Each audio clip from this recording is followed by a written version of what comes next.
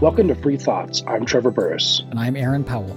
Joining us today is Carissa Byrne-Hessek, the Anne Shea Ransdell and William Garland Buck Ransdell Jr. Distinguished Professor of Law at UNC Chapel Hill Law School. Her new book is Punishment Without Trial: Why Plea Bargaining is a Bad Deal.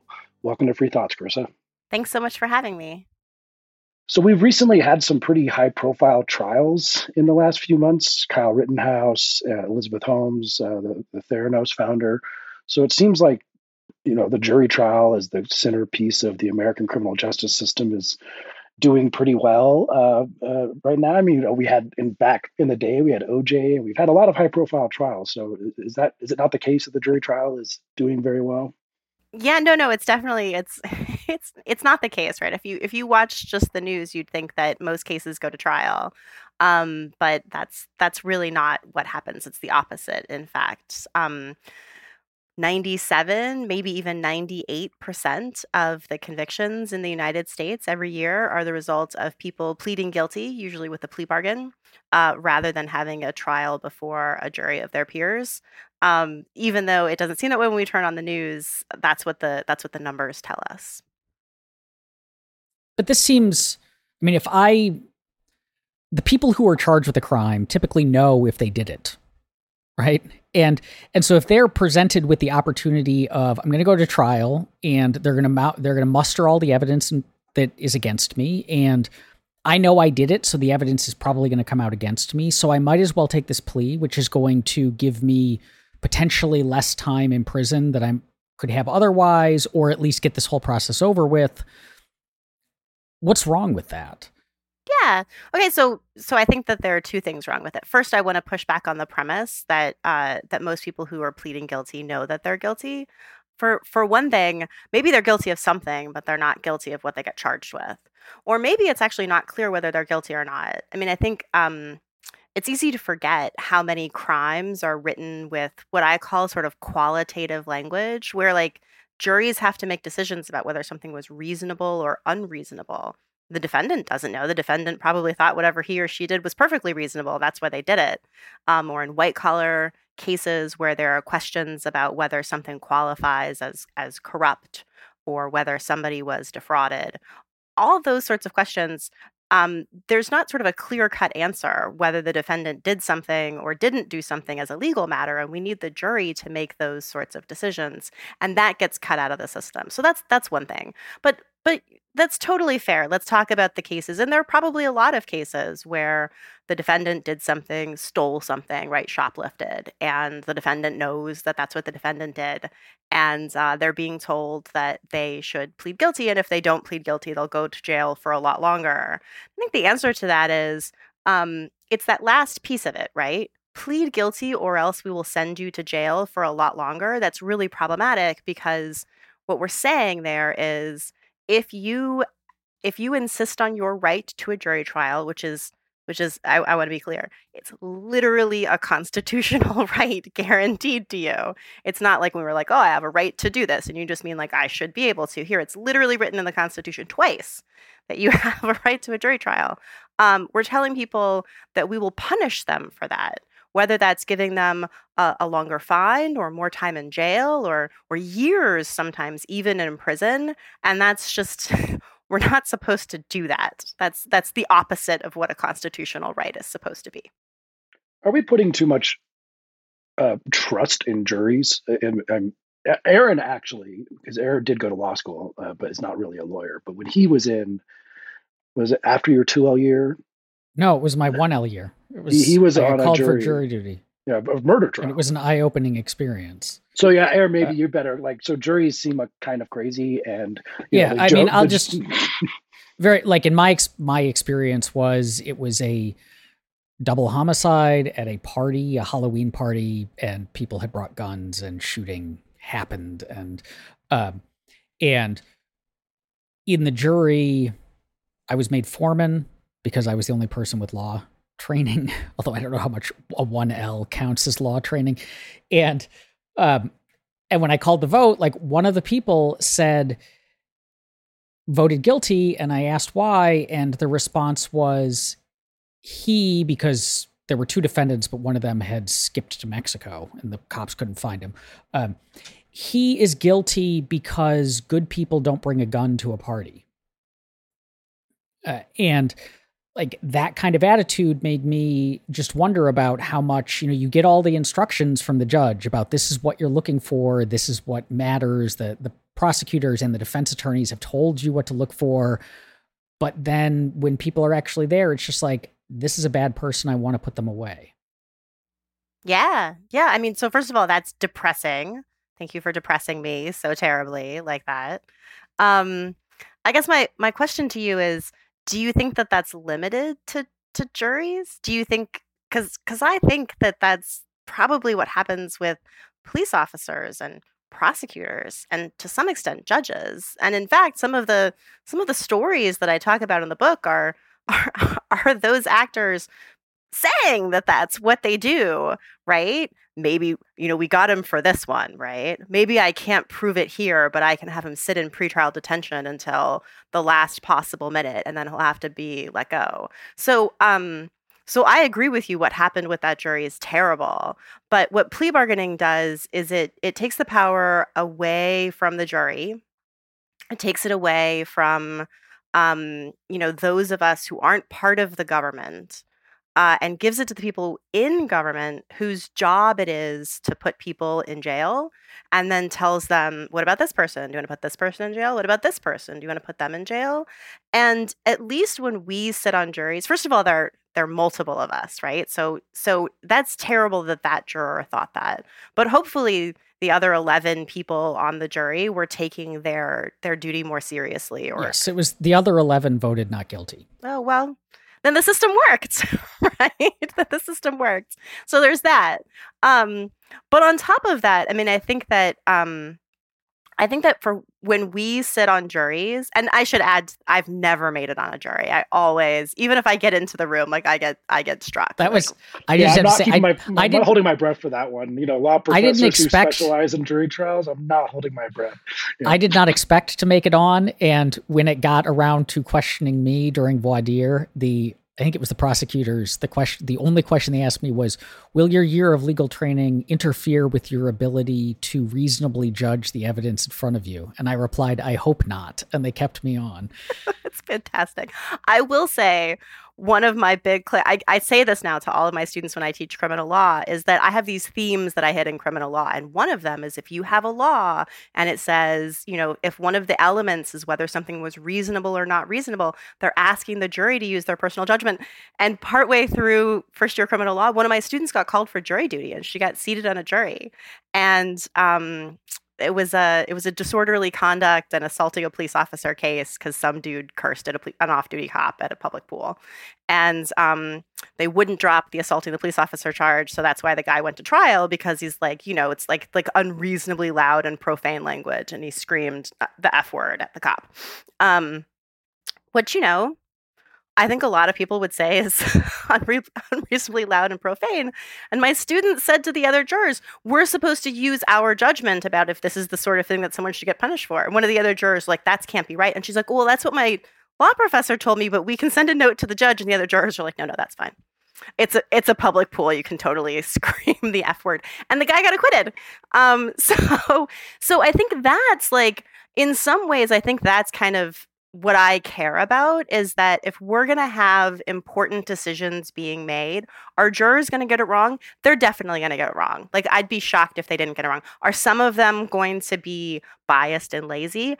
Yeah, probably a decent chunk of them are going to be biased and lazy. And even if more of them are biased and lazy than the people who work within the criminal justice system, ours is still a democracy. And I think we just sort of, the balance that we struck was to make bad decisions at least some of the time, but to have those decisions being made with a certain amount of democratic legitimacy. And that's actually, something that I thought was interesting when I was writing the book and looking into the history of plea bargaining, is how important the people who wrote the Constitution and the people in the early years of the country thought the jury was to American democracy, right? So there's some things I quote in the book from John Adams, from Thomas Jefferson, talking about how if they had to pick democratic input at the level of sort of figuring out who was going to write the laws and democratic input in terms of who should have to go to jail. They thought the latter was more important than the former.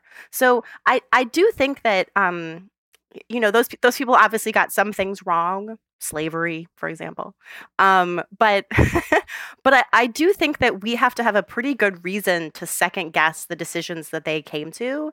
And I'll put it this way. In the past few decades, when we've decided instead of having juries be the dominant way of resolving criminal cases, I don't think things have gotten better. And I think that I'm pretty convinced that they've gotten worse. So let me ask you about that then. How did we get to a situation where the vast majority of criminal convictions come prior to any trial taking place? Yeah. So this is actually a hard question, and I think there's sort of multiple answers, and different things happened at different times. So first of all, we know that there was at least a little bit of plea bargaining. So early in the country, there's a book on this by George Fletcher. He finds some cases in Massachusetts where some guys plea bargaining all the illegal liquor distribution cases. But it didn't happen that often. And when it did happen, there was usually a big outcry when people found out about it. By the way, not because they thought that it gave prosecutors too much power, but because they thought it was corrupt. They thought it was corrupt for government officials to say, look, you're supposed to get X punishment, but we'll discount that punishment if you decide not to go to trial. They're like, why is the defendant getting let off? That's inappropriate. We've decided that this is the right punishment. That's what should happen. So, when plea bargaining would happen early on and folks found out about it, there'd be a public outcry. Appellate courts would reverse and say it wasn't allowed and it wasn't permitted. They'd refuse to enforce plea bargains.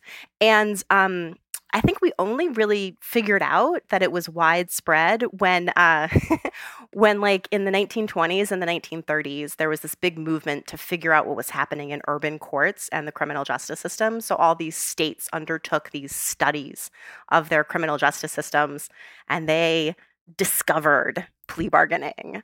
And I think, and again, when they discovered it and they found out that it was widespread, there was huge pushback. There was a push to actually impeach a bunch of judges in Chicago that were allowing plea bargaining to happen. It was considered terrible, again, from the sort of corruption people are getting off too easy piece of it. But it was kind of difficult to tamp down on it. It was happening everywhere. And then I think when it came to light as well when people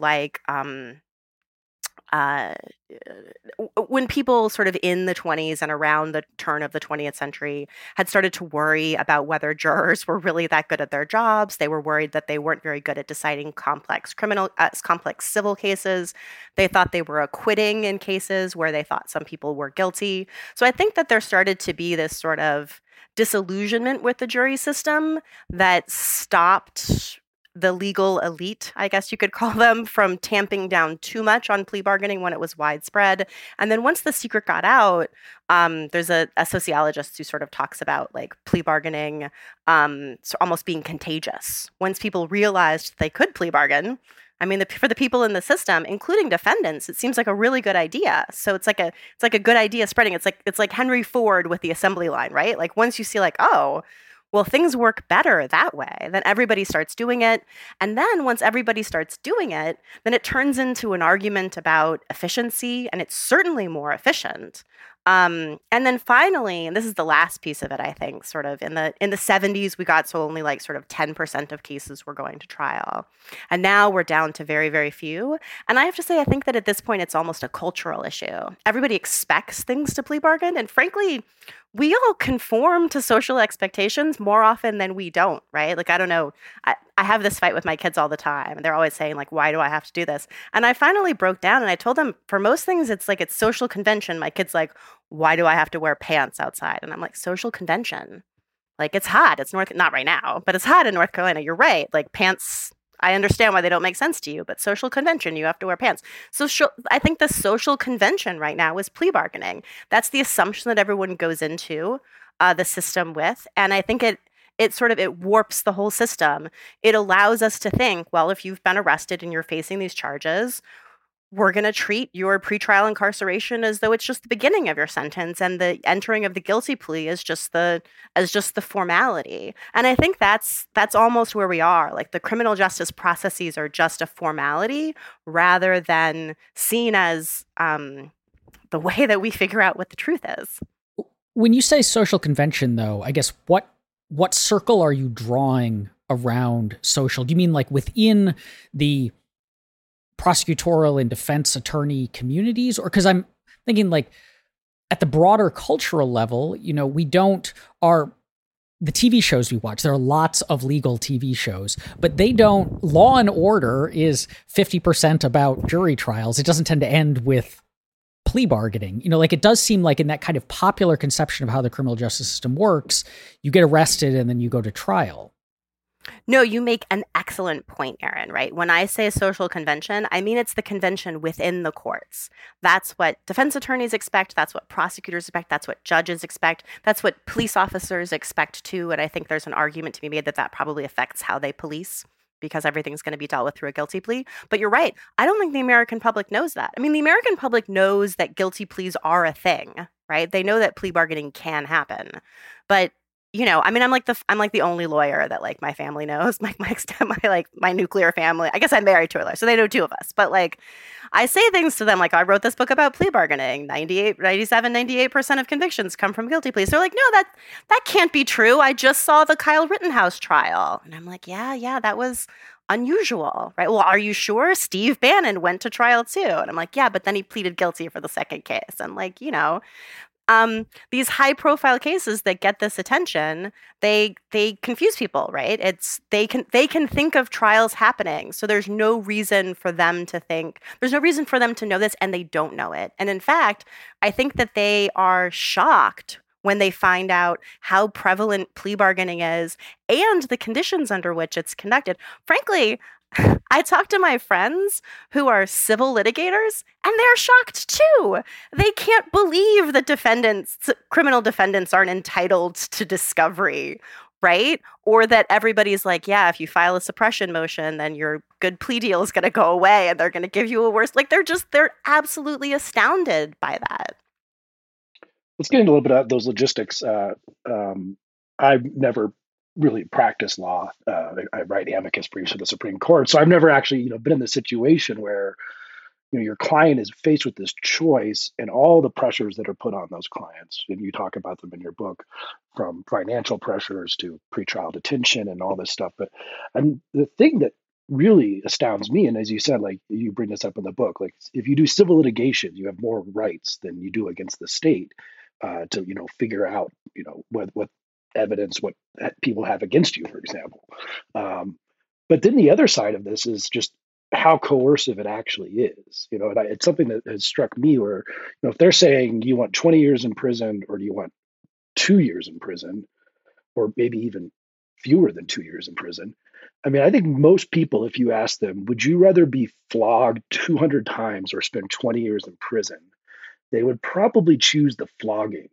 And of course, if you flogged someone to get them to plead guilty, that would be obviously unconstitutional. So at this level of coercion, I mean, has the Supreme Court weighed in on what level of coercion is allowed? Because it seems like it's extremely high at this point. So the Supreme Court has said, even if the person pleads guilty in order to avoid the death penalty, the guilty plea is still voluntary. The Supreme Court.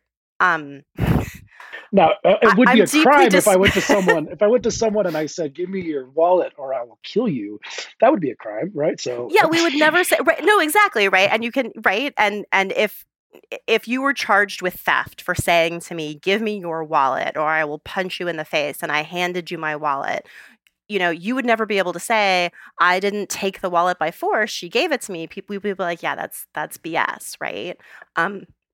And the Supreme Court, frankly, there are cases in this area are a deep disappointment. And I'm not one of these people who's like, oh, the Supreme Court, it's nothing but politics, blah, blah, blah, blah. Like, I don't feel that way. I think the justices often are doing the best that they can. They take their jobs very seriously. Their decisions can be explained through their methodologies and those sorts of things. But in this area, you read these cases and it's just appalling. They come right out and say that they don't apply their ordinary rules about the government being able to punish you for the exercise of your rights, because if they were to apply that rule, then they would have to say that plea bargaining itself is unconstitutional. They say that. I mean, like, I'm paraphrasing them, but that's the analysis that they give. So it's basically like, if we can't apply ordinary constitutional law here, otherwise we would have to say we can't allow this. And I'm like, yeah, exactly. That's my point. And the person who wrote the first opinion saying that plea bargaining is constitutional was Chief Justice Warren Burger. And soon after he wrote that opinion, he gave a speech. I think it was to the ABA, and he was very blunt. He was like, we have plea bargaining. We need plea bargaining. We need to encourage plea bargaining because the courts don't have the resources to try all of these cases. There's no sort of sugarcoating why the Supreme Court did this. They didn't think that the courts could handle the volume of cases. And so their way of dealing with that was to say they're not going to apply the Constitution. The interesting thing, too, is that you can allow plea bargaining. And I know you probably know some countries do this. I think the Netherlands is one, but you could still allow plea bargaining, but you could limit the ratio of the offered plea to the possible trial penalty. So you wouldn't know if you're addressing Chief Justice Burger's concerns. Say, okay, look, maybe plea bargaining is fine, but you can't have a ratio of 10 times. Like, do you want 2 years or 20 years in prison? Because then you're getting into some level of due process concerns. Yeah, that's an interesting argument, Trevor, and it's true. And some people have said that. And I guess I'd say this. I think in some ways this is the paradox of plea bargaining, is that the more attractive the plea deal is to the defendant, the more pressure it is on the defendant to take it. But the less attractive it is, then the less they get in return for waiving their constitutional rights. So it's hard to figure out how to solve that problem. Do we want to remove the pressure from defendants to plead guilty, or do we want them to actually get something good in return for having to give up their right to a jury trial? I don't know how to resolve that. I mean, when I was doing interviews for the book, and I would talk to defense attorneys, and it's funny, I get it. They're in court day after day, sort of slogging it out on these cases. And they would say, you academics, you always want to say things like abolish plea bargaining. They're like, don't you understand? Like, that's one of the only tools that I have to help my clients, right? If I can convince the prosecutor that this is a guy with a substance abuse problem, and if we could just get him into the right kind of treatment, we could really turn his life around. That's the way I can get him out of a 32-month sentence in terrible prison conditions that will do absolutely nothing for him as he continues to get his drugs inside prison and comes back out with fewer skills and fewer abilities to, sort of support himself. So their view of plea bargaining is this very it's a sort of love-hate relationship. They're not dumb, right? They can see what plea bargaining has done to the system, and yet they have an ethical obligation to each of their individual clients. And so from their perspective, putting limits on what a prosecutor could give you in plea bargaining would be a disaster. This does seem to speak to a kind of like cramped perspective that tends to come from people who are stuck within a given institution, and so think of everything within the context of that institution. Because if you told me, we set up this system of jury trials, the idea is that you get judged by a group of your peers, but now we have so many people that we're trying to prosecute, we're trying to put behind bars, that we simply can't keep up with the system. My first thought would be, is this because people are wildly more violent and crime prone than they used to be? And so the number of crimes per 1,000 people has skyrocketed, but like the evidence doesn't appear to support that. People are as prone to criminality as they seem to have always been, if not, potentially less so than they used to be. And so it seems like from an outsider perspective, the reaction will be, well, maybe what's going on there is you guys are trying to prosecute too many people, or you have too many things. Like if you have, because presumably if it's a population issue, your resources have scaled with the population because they're paid for with tax dollars, and each new person is a new taxpayer. And so that shouldn't be the issue. So the issue is just maybe you're prosecuting too many people, and if you can't figure out how to give them all due process, then you should figure out how to try to prosecute fewer of them. But for people within the system, and I think this is even, we all went to law school, you teach in a law school, like law school doesn't seem to teach lawyers address that question of like, are all these laws, we learn to interpret laws, we learn to apply laws, we learn the history of that, but we don't really question the fundamental, like, should this be a law or not? Is this a legitimate use or not? And so is it that we have this culture of prosecutors, judges, law enforcement people who are just like, well, the books say this and my job is to do it?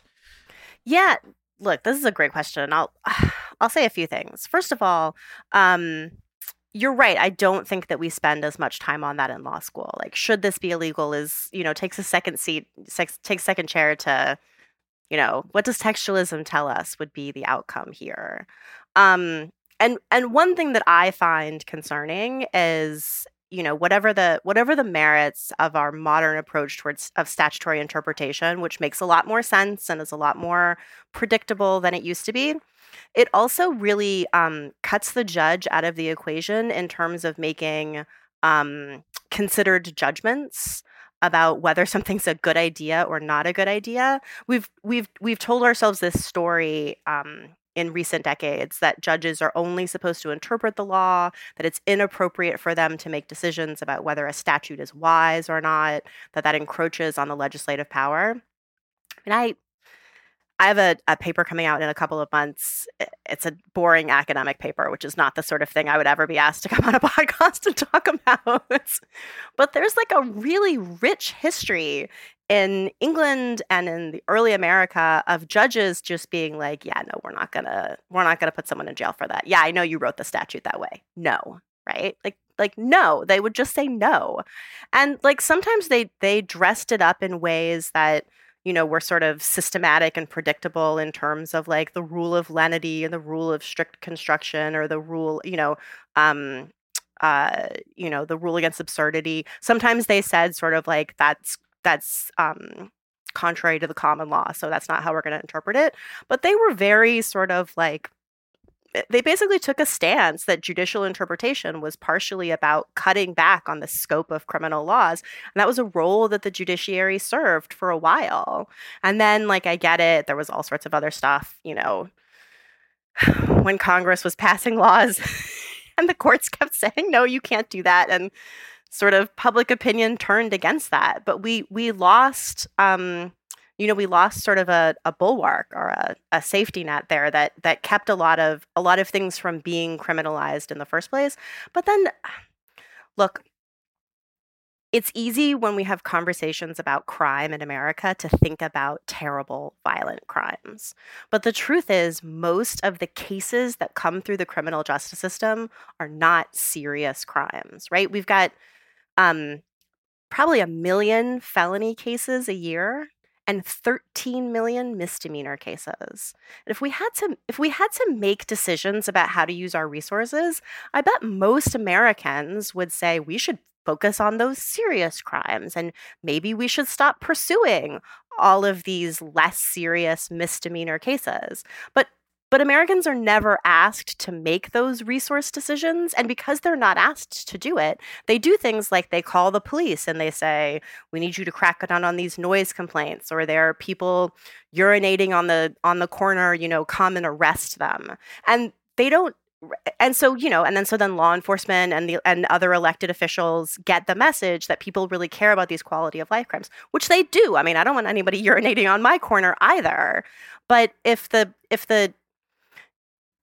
Americans were told that, fewer than 50% of all burglaries get solved because police are busy chasing down quality of life crimes and throwing homeless people in jail, or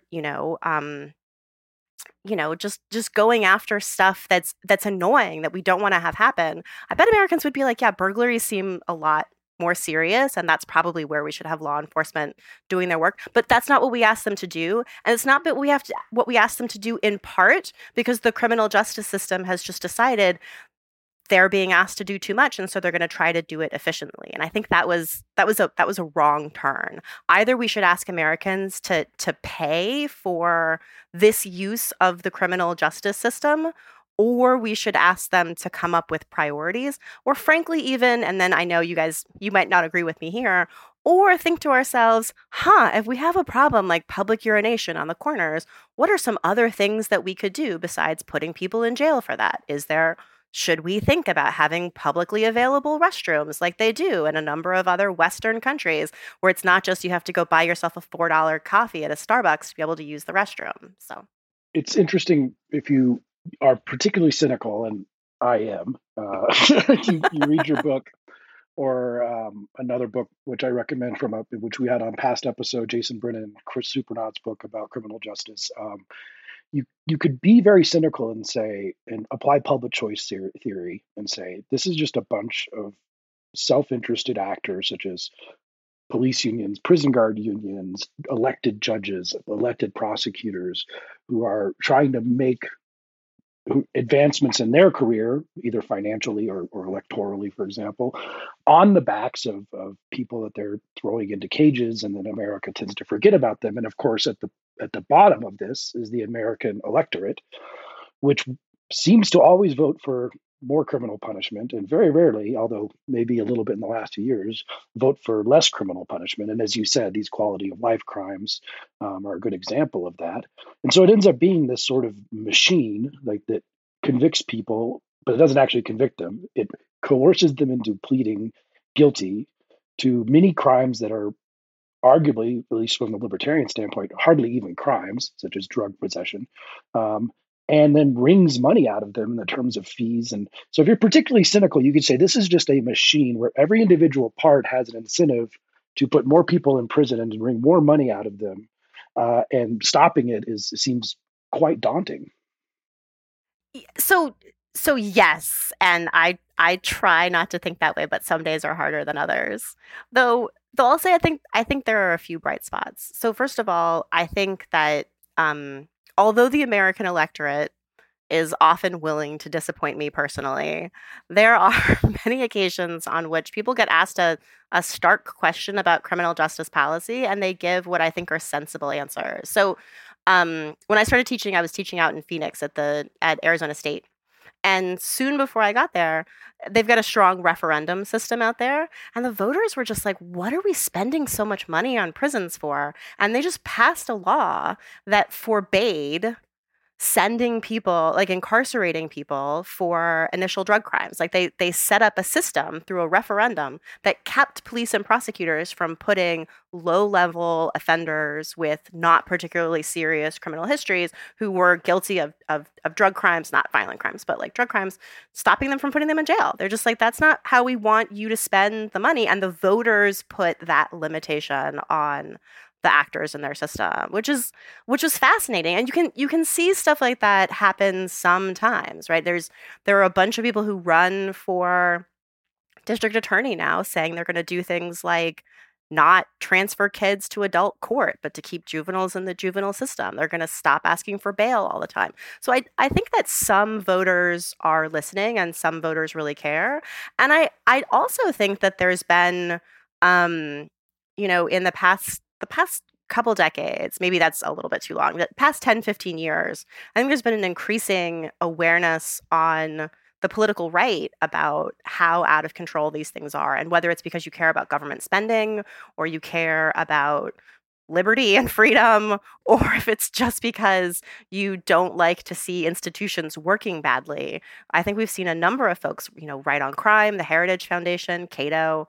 I'm a big fan of Clark Neely. We are not right wing, though. We are not right wing. Fair enough. Libertarian.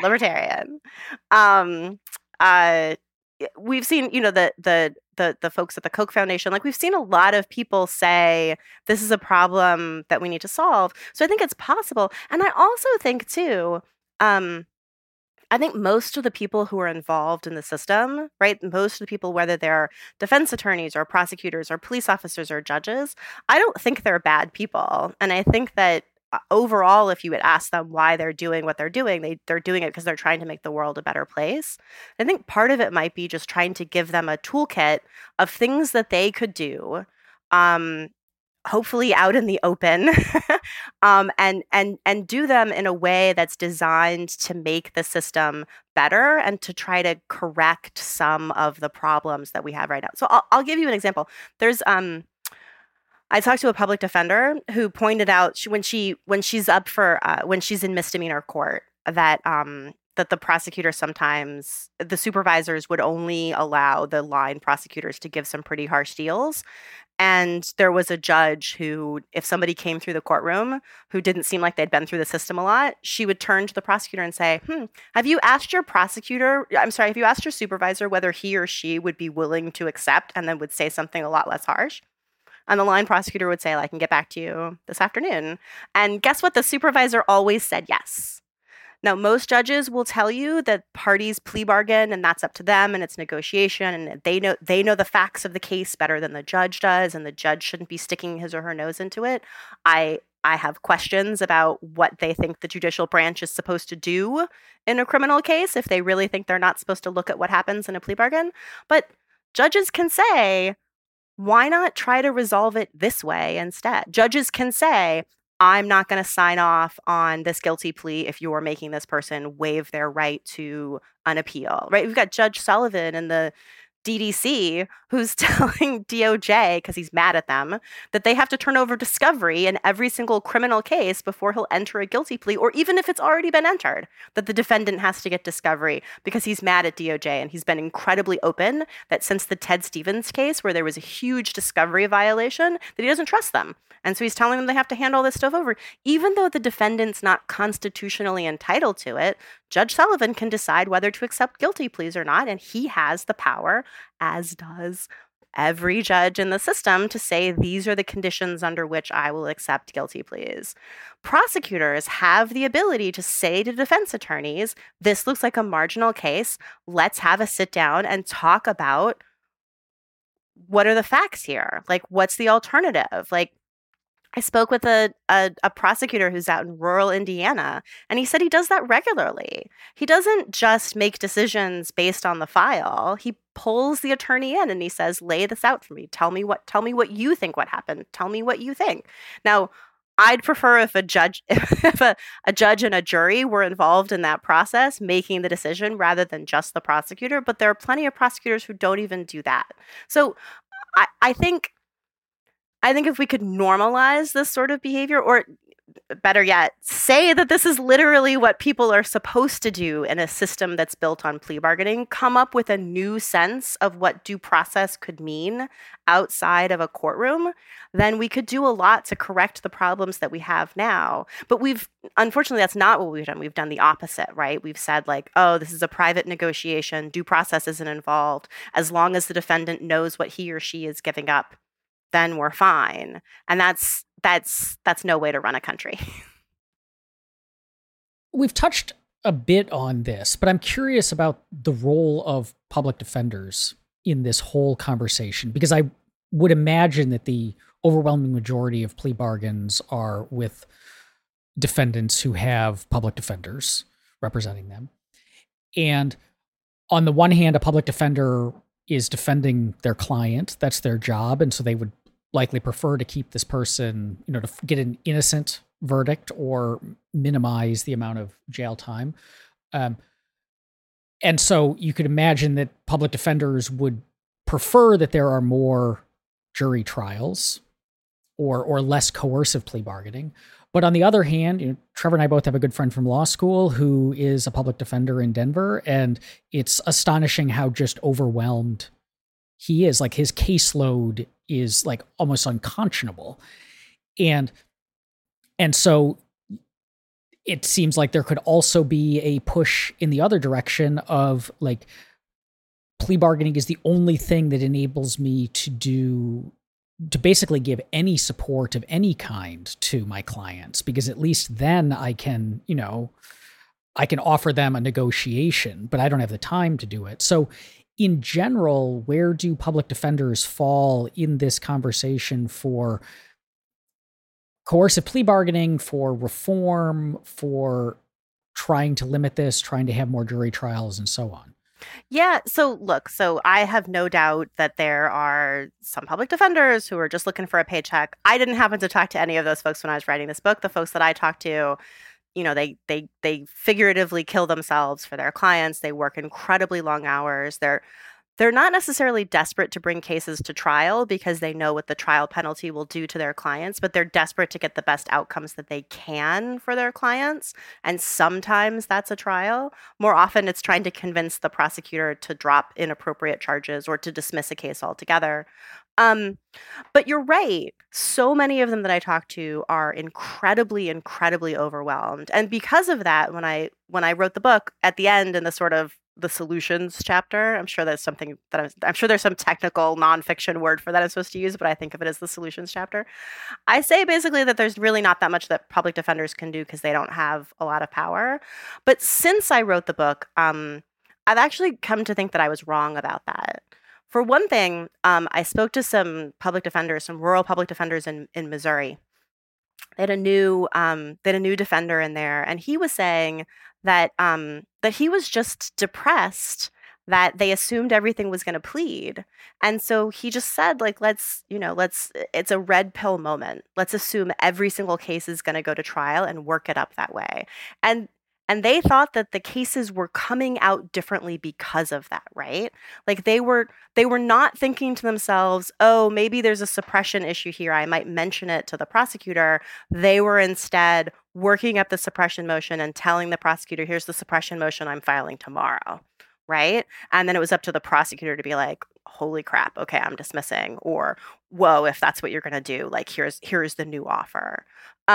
So I think that that mindset change could work, but it doesn't take care of the resource problem that you've identified. And this one, I'm still thinking about it, and this might be a dumb idea, but I can't help but think about my incredibly brief stint at a fancy New York law firm when I graduated from law school, and how the firm had this huge sort of like whoa moment because it looked like one of our cases was going to go to trial, because that doesn't happen very often in civil litigation, at least not the sort of civil litigation that's handled by these firms that bill their lawyers out at a lot of money. And in fact, because of that, there are some firms, like I'm thinking of like Bartlett Beck in Chicago, that have grown up that they specialize in trials because it's so infrequent for these sort of fancy, well-paid lawyers to have trial practice, that those firms get hired by the fancy law firms to try the cases because the clients are nervous because there are so few trials happening, right? The disappearance of the trial isn't just in the criminal system, it's in the civil system too. And I started thinking to myself, you know what? Those same super fancy law firms, think of all the pro bono appellate criminal work that they do, right? If there's a criminal case before the US Supreme Court, like the chances of that being handled by like some fancy partner at a law firm is super high. And they do that before the courts of appeals too, because when they're paying clients have these cases, they want to be able to say, "Oh, partner Joe over here has 7 Seventh Circuit arguments and 2 Supreme Court arguments under his belt, so you can trust us with your case." They could do that with criminal cases too, right? There are all of these big law firms who they want their associates to do pro bono work. One, because it like makes them look good, but like 2, because they want them to get good experience. So I gotta wonder whether there might not be the ability to come up with some sort of clearinghouse or something like that, especially for the associates in the city, to help out the defender offices that are not in cities, right? For the folks in for the folks in Kansas City to be going out to the rural counties where they've got a defender's office with 4 people and, working for 2 months there or something like that. I mean, the experience that they would get would be tremendous. So it'd be like a win for the firm, but it also just seems like it could really help with capacity in the system as well. Oh, there's definitely one area where, even my hardened libertarian heart believes in spending a ton of more money on public defenders because that's the state coming after you. But so we could have better representation. I mean, that could be its own episode. How few resources so many public defenders have to call experts or anything like that. But it seems to me that getting people to spend money is difficult enough, but that really we should be looking at prosecutors. And of course, John Pfaff, who's been on the show a couple of times, who you cite in the book, cites prosecutor behavior as a major reason for the increase in incarceration, although the data is so bad that we never really know. But prosecutors just seem strange. And a few months ago, we had Mark Godsey on the show, who is a former prosecutor turned defense attorney, Innocence Project founder in Ohio. But their behavior is just perplexing so often. And they can do things. I mean, one thing that has always struck me as strange is that they can offer people, 10 fewer years in prison if they testify. But a defense attorney cannot do anything even remotely similar to induced testimony. No, like you can give someone 10 years of their life back, but defense attorneys can't even give them $1 or you'd be disbarred. And so prosecutors are doing all this stuff. They have so many levers they can pull, and they seem like they're just single-mindedly focused on conviction numbers, which is a problem from their ethical standards and just a huge part of what's going on in the system. Yeah. So I feel deeply ambivalent about prosecutors.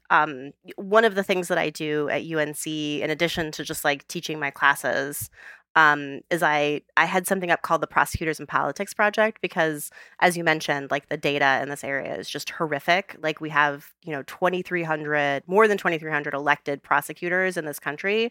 We had to put together a database of who they were because you couldn't even figure that out, right? It changes from time to time. Texas will redraw some lines or something like that. So we're just trying to gather data because we know so little about them. But the theory that Pfaff and others have endorsed, I understand the appeal of it, right? We know that prosecutors often fail to act, right? They often fail to prosecute. And so they could do that more often. And that's a way to bring leniency to the system. He's not wrong. It's just, it seems almost like a strange thing to do, like to tell somebody your job is X and you could make the world better by taking job X and then doing not X.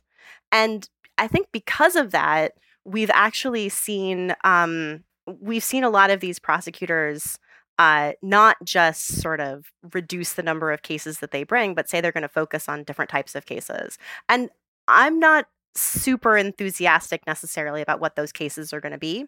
So, for example, the progressive candidate that ran in Queens against Melinda Katz, like part of her platform was she was going to go out there and she was going to start criminally prosecuting landlords that weren't appropriately taking care of their buildings or employers that weren't paying overtime and treating that as theft. And I understand and appreciate why some progressives, like, they see the criminal justice system, they see it's really powerful, and they want to use it for their own sort of policy ends, but that makes me nervous, right? I don't think it's a surprise that if you give somebody a job that has power, that they're not going to think that what they should do is use that power. And then how they use it looks a little bit different. So is there something that prosecutors could be doing here? There is. Is there more that we could do to rein in their power? I think there also is. I have to say, though, and again, this is going to make me sound naive, I think part of it might just be getting a lot more transparency into what they are doing. Because the truth is, I don't think the American public really trusts prosecutors with the discretion not to act that Pfaff and others are highlighting. So we actually, here in North Carolina, we just had a prosecutor get removed, an elected prosecutor. There's this like weird statute that allows, I think it's the judges in the county to remove him. And they removed him because he wasn't bringing sexual assault cases, which again, I think there's a segment of America who would be like, that's right, he should be bringing those cases. But the truth is, like, when prosecutors make the news, it's usually for not being aggressive enough, right?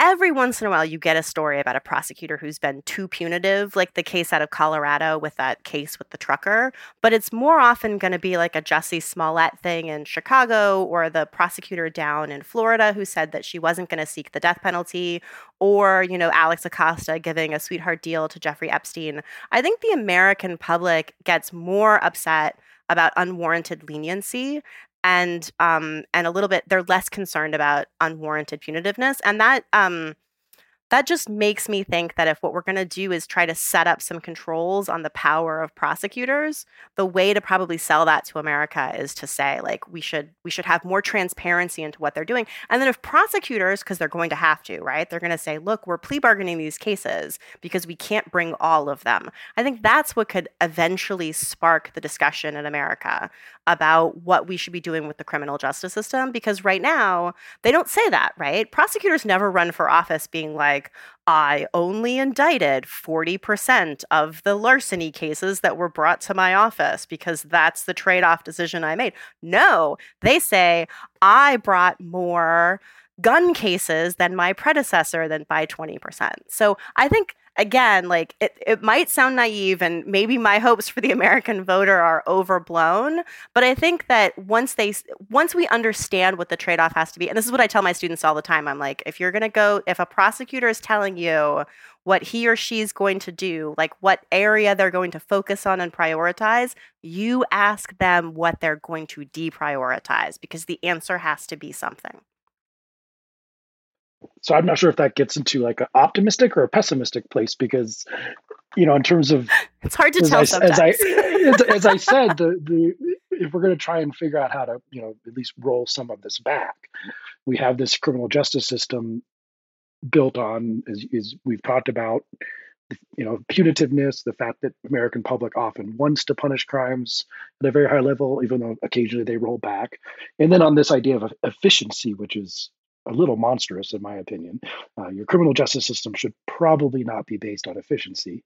And having a less efficient criminal justice system is actually the point of the jury trial. But so all these sort of constraints with the American public at the bottom of it, how do we convince them that justice is more important than efficiency, and mercy is as important as punishment?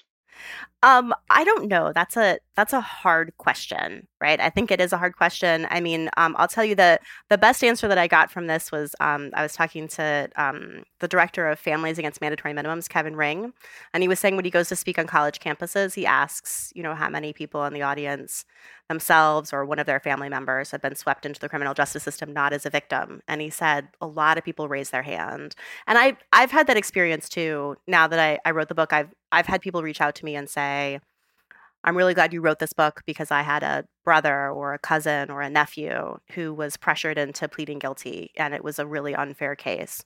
So I think that might be part of it, right? Is that maybe the system's going to get so big that it'll sort of spur the backlash. But I have to say, and again, I don't know if this is optimistic or pessimistic, and you guys as libertarians might disagree with me. I think that part of the problem here might lie in the fact that Americans are a lot more comfortable spending money to punish people than they are spending money to help people. And so many of the things that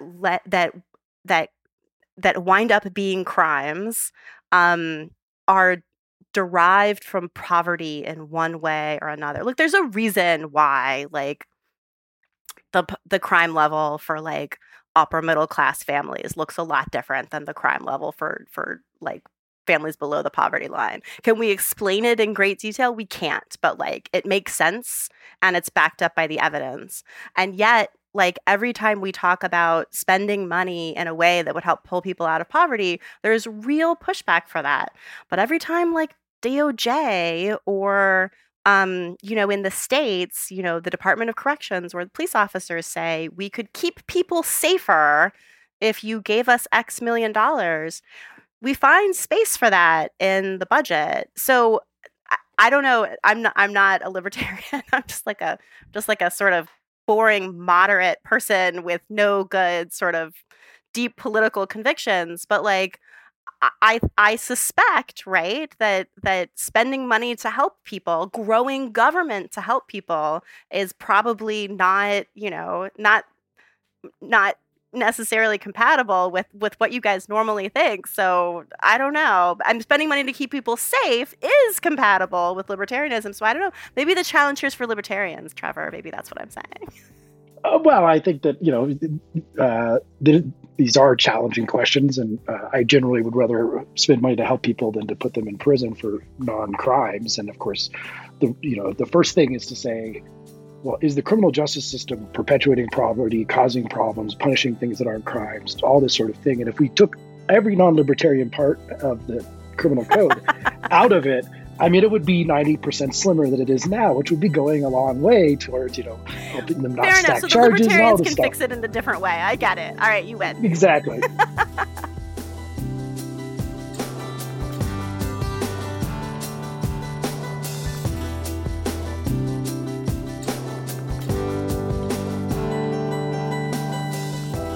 Thanks for listening.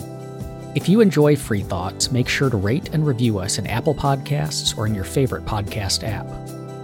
Free Thoughts is produced by Landry Ayres. If you'd like to learn more about libertarianism, visit us on the web at libertarianism.org.